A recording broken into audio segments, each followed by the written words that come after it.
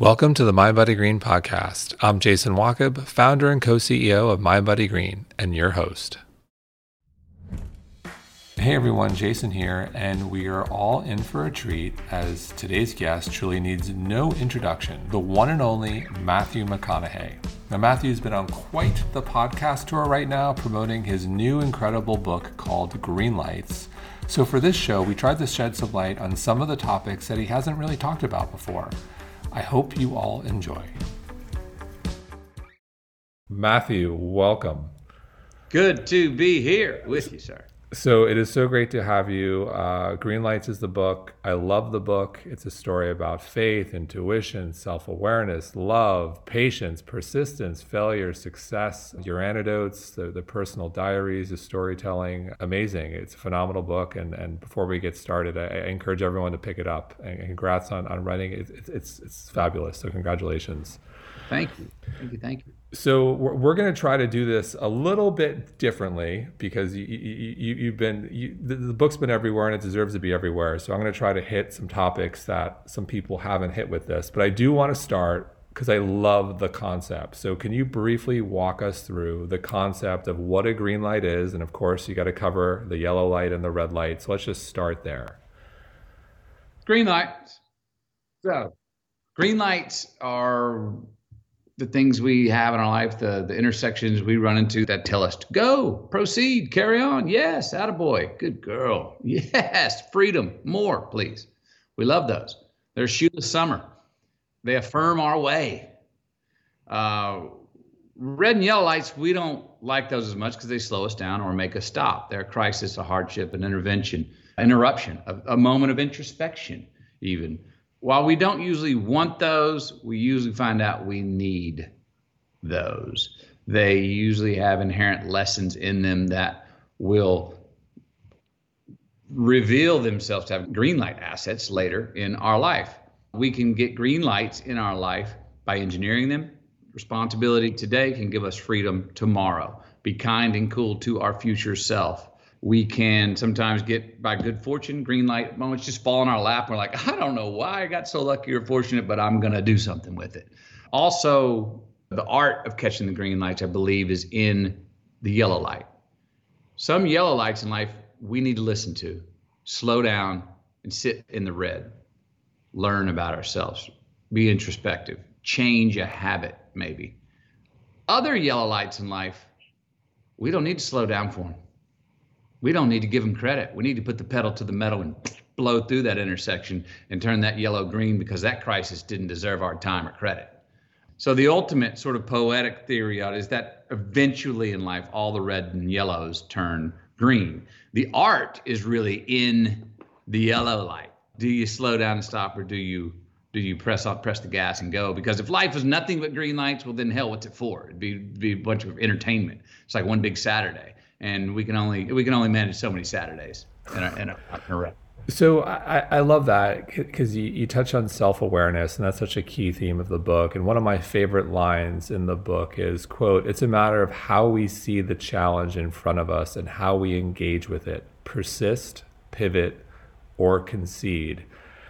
And I'm curious, of the three, I just love the language, persist, pivot, or concede. Which is the hardest?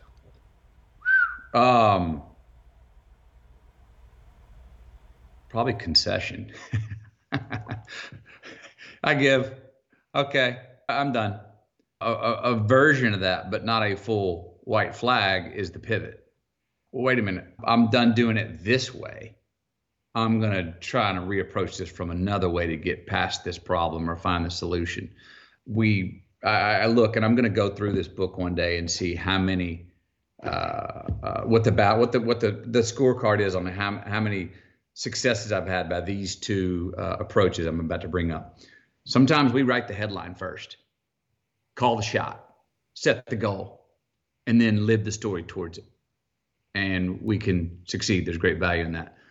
Other times we just jump off the cliff. We got no guarantee, no headline that we're heading for, and we figured out how to fly on the way down. And I think not just me, but I think a lot of us in our lives, there's an art between those two things. When do you say, I don't care, by hook or by crook. I've got a goal. I know where I'm going. I want to make this happen. And other times you're like, I don't know what's going to happen, but I'm going to go find out. So those are versions of persistence and pivoting. That's the definition of insanity. If you're doing one thing over and over and over, wanting a different outcome. I've had plenty of times in my life where I'm banging my head against the wall on a certain problem just because I'm stubborn and resilient. But it's what I call like the resilience is great. You got to have it. But the loophole in limitless resilience is that you become a repeat offender of what you were doing. I mean, if you step in the pothole on the racetrack of life and you get up and dust yourself off and keep going, there's great value in that. But if you do that every time, you keep stepping in the same pothole. So sometimes we need to go, wait a minute, I'm going to give myself a yellow light here. I'm going to have a look back at that damn pothole I keep stepping in so I can measure it. So the next time around the track, we dodge it. That would be a pivot. So I completely agree. I think so many type A's, we're used to, kicking butt, taking names, pushing through whatever we need to push through to accomplish what we need to. And I think conceding is very challenging. And where I also think conceding is very challenging for everyone, relationships. Yes. Well, and you concede, you feel like, oh, I've been trying to make this work for 2 years, and now if I got to concede or it's over, or 7 years, you feel like, oh, so I've been a failure, I was wrong all that time to get to here. Now, I don't really think that's totally true, but it is a concession to go, I chose wrong. Or I didn't live up to my own expectations in this relationship, or the other person didn't. And why didn't I see that earlier? Why didn't I know that? Or our mind goes, I did know that. I just didn't trust it. I should have known that. And damn it, have I wasted all this time? It happens with so many relationships. No matter how long they are. You look at divorces today. People have been married 20-something years. And then these major lawsuits. And you're like, and they're coming at each other with claws out. You're like going, wow. Do you try to put white out over that entire 25-year relationship and say that was like wasted time, wrong? A lot of times that's where our head goes. Woo. Yeah. I mean, when it comes to affairs of the heart, I've had success at least meeting, I know the woman who I'm now married to and love, Camilla. That was target drawing the arrow.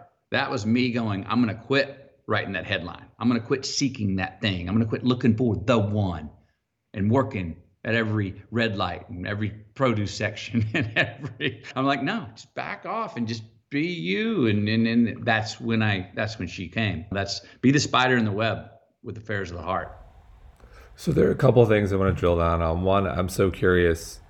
Do you think is the art of concession letting go of attachment and attachment to the thing and then being open to all possibilities? The beginner's mind.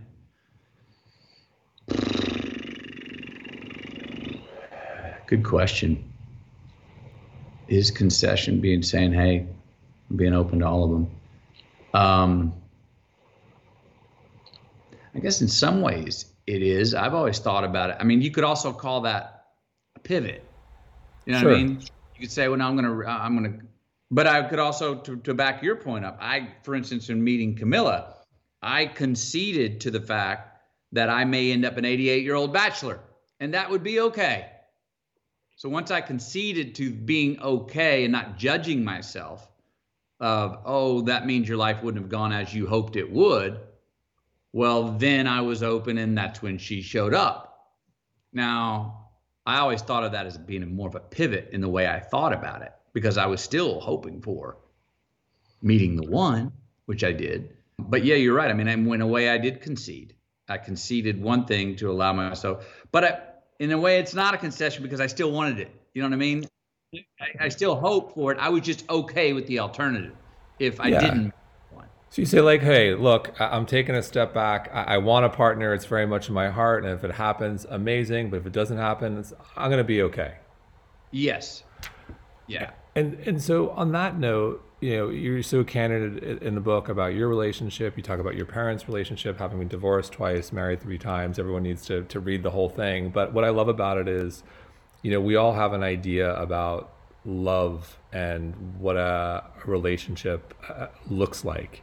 Yeah. And I'm curious, in your experience, I think the way you talk about your parents' relationship in a way was non-judgmental, and I love that. And I'm curious, what's your perspective today?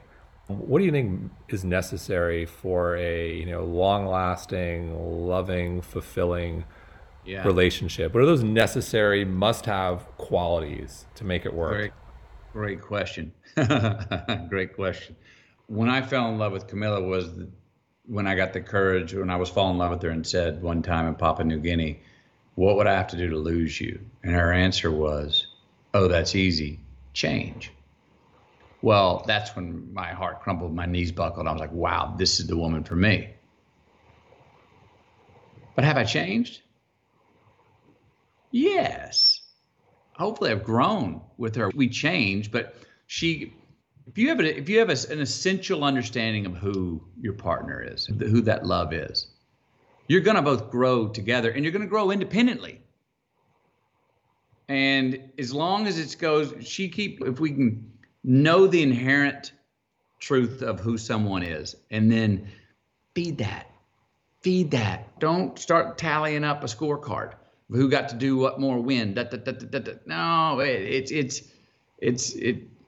feed that the essentialness of that person you love. It's what a good friend does. They remind us of our better and truer selves.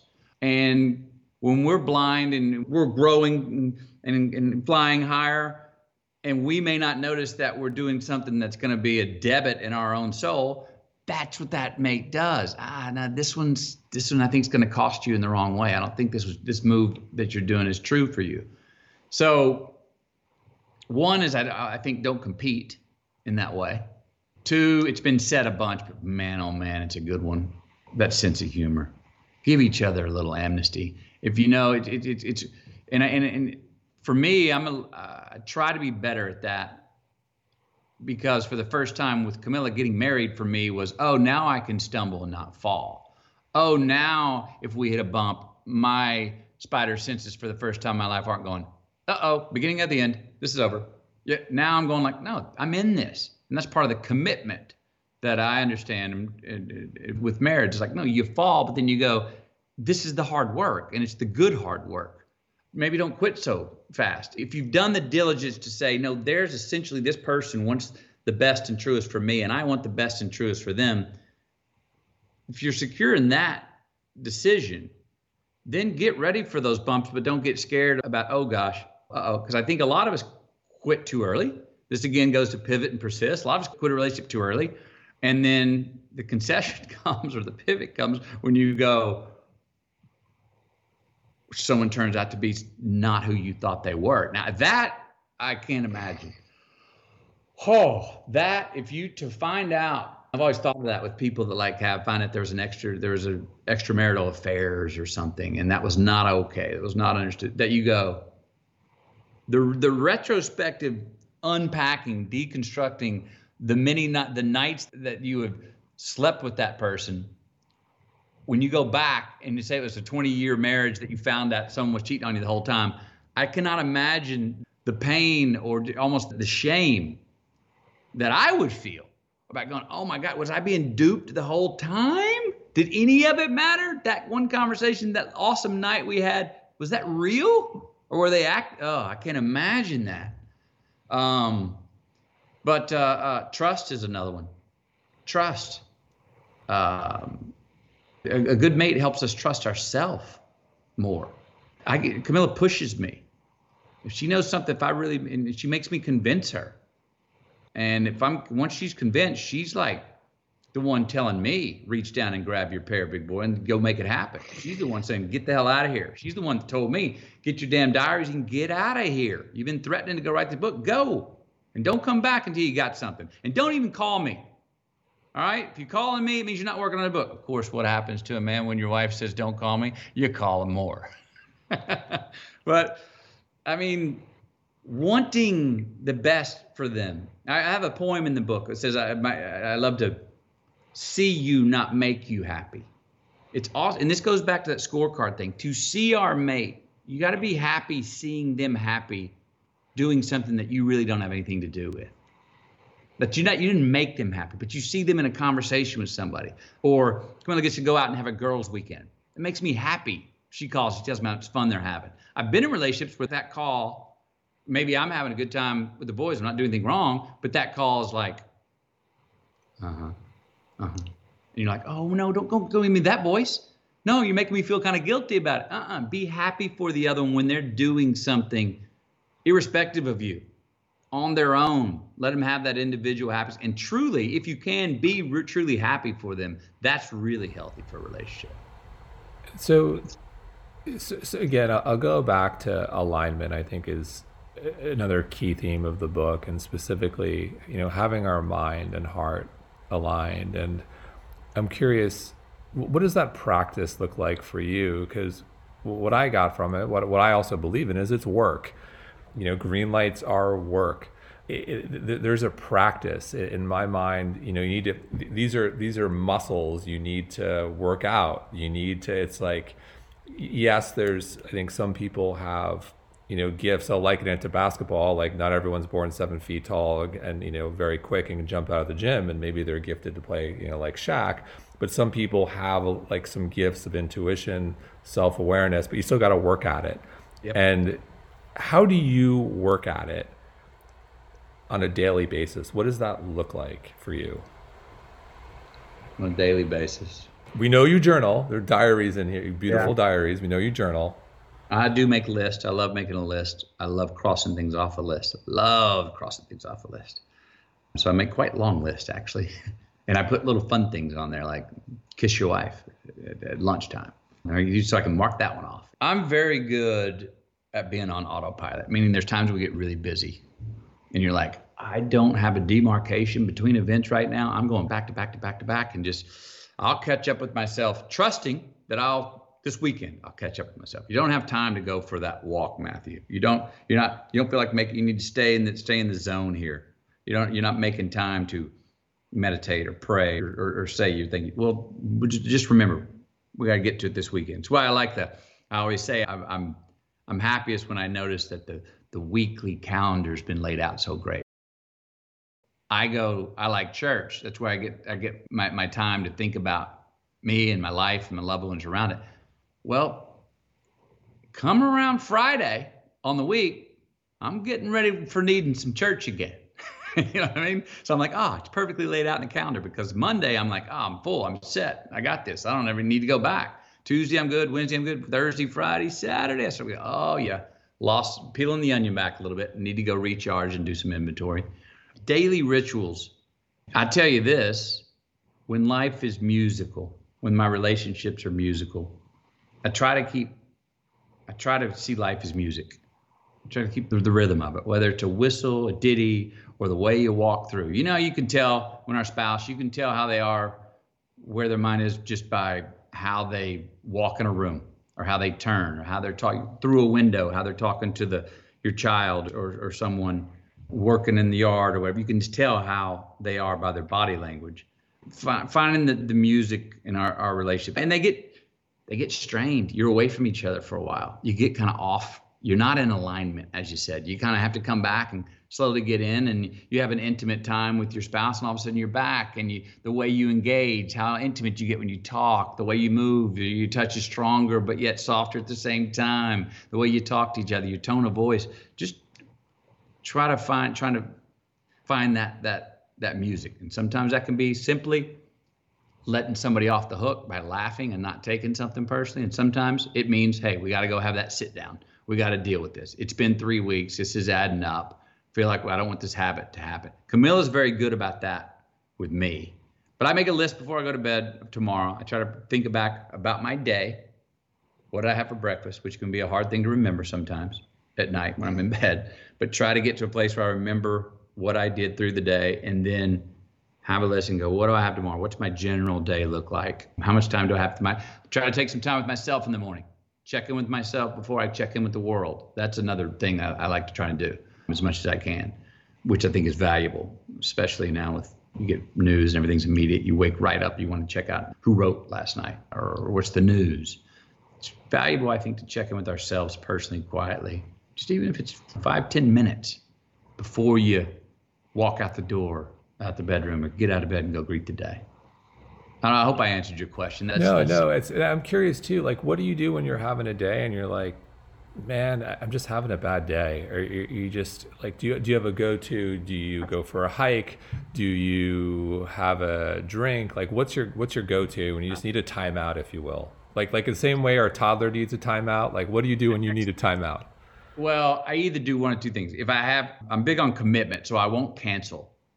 I very seldom cancel things, even if I'm like in a funk or got to handle something. So sometimes I bear down and go, don't make a mountain out of this molehill. Because sometimes, look, my biggest enemy, my least favorite feeling when I am having a bad day, fatigue. Being tired, maybe I didn't get enough sleep. That my mind digitizes when I don't get enough sleep. I don't have a baseline. It's all thoughts digitized, and I don't like it. It's a long, hard day, the wrong kind of work. Other times, I'll get relative. I'll take a moment, pop up to that Google look at the earth or God's POV and go, look at you, this little speck on this revolving planet in this little increment of time. Look how many thousand years have been before you, how many thousand years ago and going to be after. It doesn't matter. And because usually those hard days can come from the wrong kind of self-involvement, getting hung up on the wrong thing, the wrong kind of selfishness.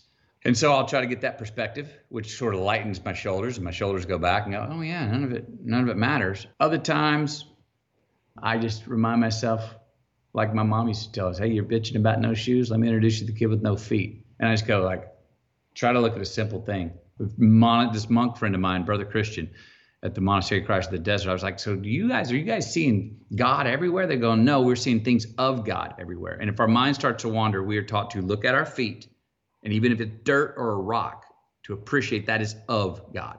So that's a perspective changer, where I sometimes go like, what are you talking about? Relatively speaking, you got water, you got a roof over your head, so cut it out, McConaughey. Quit being whatever you're hung up on. So a perspective thing to just go back to the baseline. And I'll hear my mom say things in my ear that she used to tell us as kids. There was no guarantee the sun was going to rise this morning. And who the hell do you think you are for thinking it was guaranteed? And you go like, whoa, okay. I have some of those same parables from my mother in my head as well. They are the boy with no shoes cried until he met the boy with no feet. That one is just like sunken in with my mother. Yeah. It's a good one. And so, you mentioned news, Google. You have a great entry in the book about tribes. You also talk about high frequency and a lot of noise in the high frequency life. I love that verbiage. And when I think of the world today, when I think about tribes, I think we live in, unfortunately, a binary world, a world of extremes, a world with so many of our problems are in some ways because of tribalism and our need for tribes, and we're talking to each other in an echo chamber. And yep. So, what we believe in, my buddy Green, I believe in, we believe in unity. We believe in healing. We believe in seeing the good in everyone and uniting on the common ground we all have, no matter where we stand politically. And, I go back to like, there's so much noise, so to speak, in trying to live the high frequency life now, whether it's, lots of distrust, finger pointing, but like, again, we're in the business, we're in the healing business. And so yeah. How can we collectively heal in a world where there's such tribalism and we need it? Yep. I hear you. Look, that's why I love sports. It's the greatest example of tribalism. It's like, yes, you come there and it's one team versus another team. The seats are split down the middle. But after the game, you're like, shake a hand or sing your school song or whatever that is. There's great value in understanding how to have team play in the collective society in those, because I do believe we are going to always have tribes, and like are going to go to like. I think we need to recalibrate and redefine what our definitions of success is.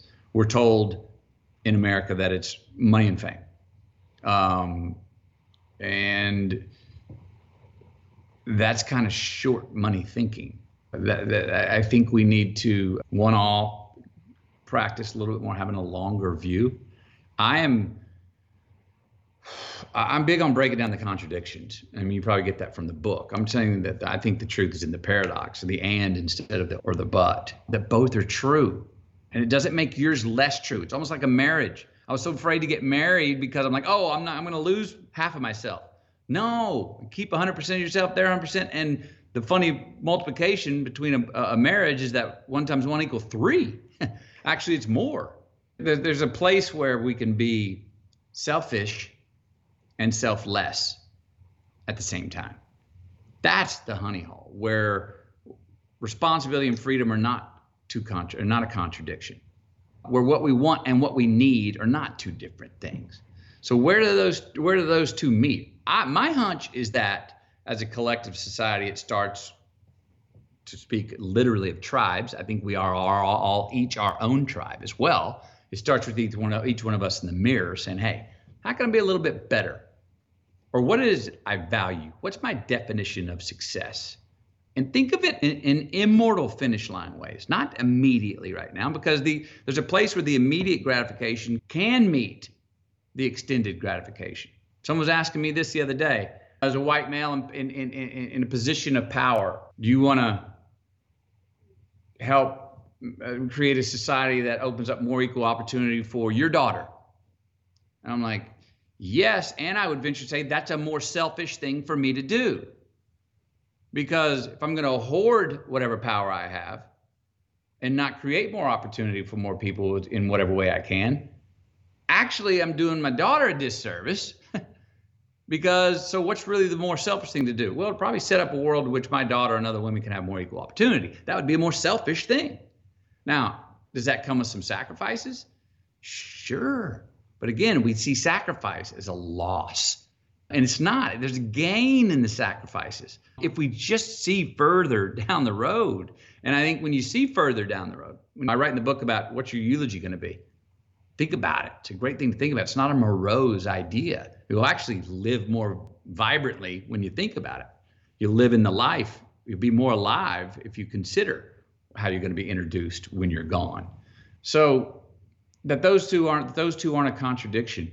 But we see them as all those things as contradictions. I'm working on a theory now that generosity is actually the most selfish thing a person can do. If generosity breeds gratitude, and gratitude can give you actual responsibility because you're thankful for those things, those shoes, because you got feet, that's the most selfish thing you can do. But I think we have to grasp the long view though. And it's just tough to do. When you grasp the long view, then all that noise isn't near as loud that you're talking about.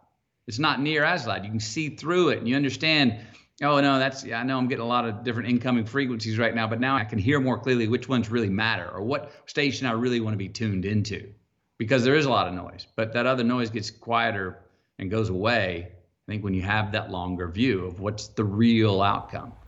So you mentioned the longer view and success. What does success look like for you now? Legacy choices. I mean, I'm not that interested in one-offs of any kind.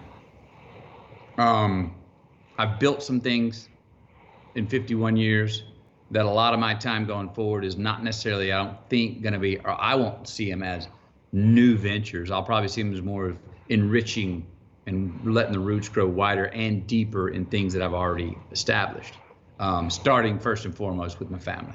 Success for me would be to have 3 conscientious, autonomous, and confident young men and women go into the world. Success for me would be being in the top 3 of their best friends later in life, because now's not the time for that.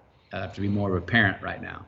And that's what I mean when I bring up the theory, conservative early, liberal late. Right now, I got to teach him to block and tackle before we can just say, hey, we're buddies. We're all buddies, you know. To still have a clear faith with God for me, to still have the relationship with Camilla, my wife, and for us to build together going forward. And like I said, to let our roots grow deeper and wider for things we've already sown in our lives, and to to step into more probably of a leadership role. And I don't know if that's by thought or what that, I don't know what that role is for me now, but it's something that I've been working on and trying to decipher for myself.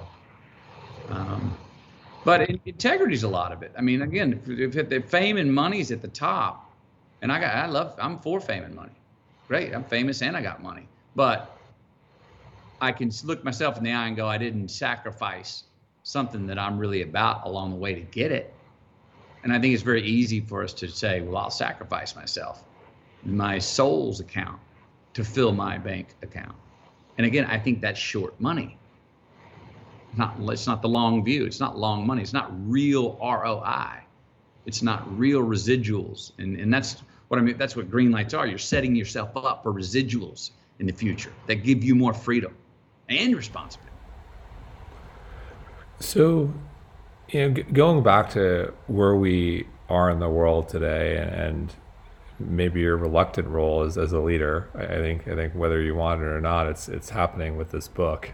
Okay. What concerns you, and on the flip side, what excites you about where we are in the world in December 2020? Yeah,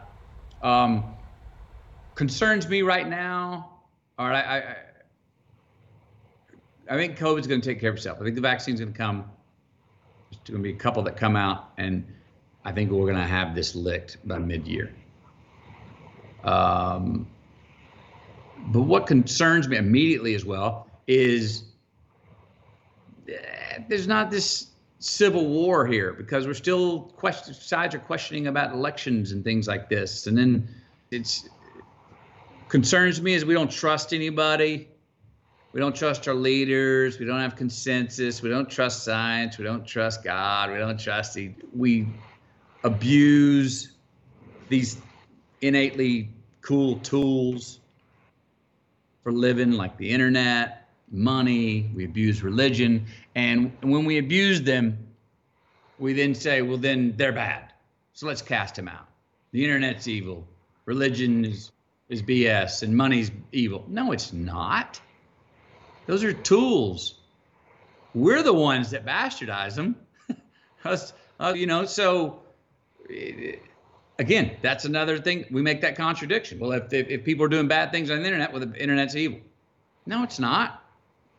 It's a tool. We're just abusing it. I'm concerned about the distrust. 30% of Americans trust their neighbor. What? Oh, geez. Go knock on the door then, man. Go say howdy, maybe. And if we don't trust each other, we then end up not trusting ourselves. And boy, that's a horrible place to be. And I've been there, but I don't want that to be in existence. And there's no social contracts with people. There's not any understood expectations between you and I. So the lack of trust, this sort of individualism gone anarchic in a way, is not the right kind of collective. There's some anarchists that may call that a collective. Well, if everyone just looks out for themselves, that would be the collective. No, hang on a second. That math doesn't add up. It won't serve us in the long view. It won't serve the next generation, our children, what have you. It won't even serve us, even though we think it does at the moment. So the lack of trust, and I think values are where, from my hunch, the stepping stone forward. That those are the ones where we can go, oh, why you voted for him? Well, I voted for the other guy. Oh, you go to that church? Oh, I'm an atheist. Well, but we can still have some certain understanding of a value that, hey, man, I don't know. If we shook on it, you said you would, and I said I would. You don't have to think about that again. I said I would, so I'll do it. I don't have to think about it again because you said you would, right? Yep, great, thank you. So redefining those again, and it's not rocket science. This is the stuff our mamas taught us. Just getting those out there again and saying, hey guys, it's not, and here's the other thing that concerns me.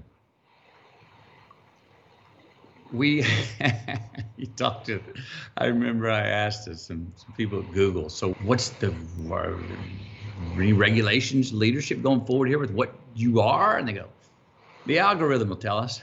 And I went, oh shit, the algorithm will tell you this. What are we feeding the algorithm for AI and all that stuff? But what are we feeding it? We've proved to be tyrants.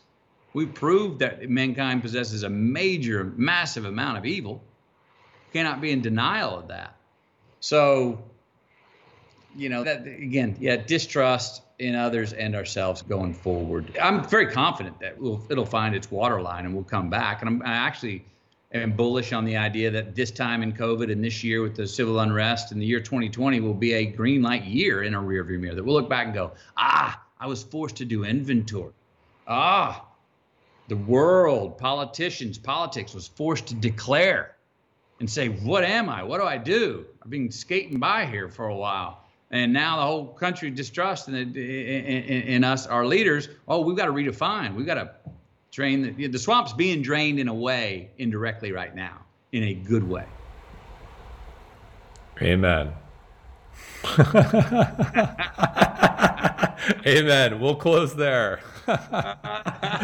Amen. Well, Matthew, thank you so much. We love the book, Green Lights. Everyone go pick it up. And we'll end up in Austin again. So that's going to be probably our long-term home. So maybe we'll grab a beer when that happens. Thanks for doing this. Love the book. Love the message. Appreciate it. Be well. Take care of yourself.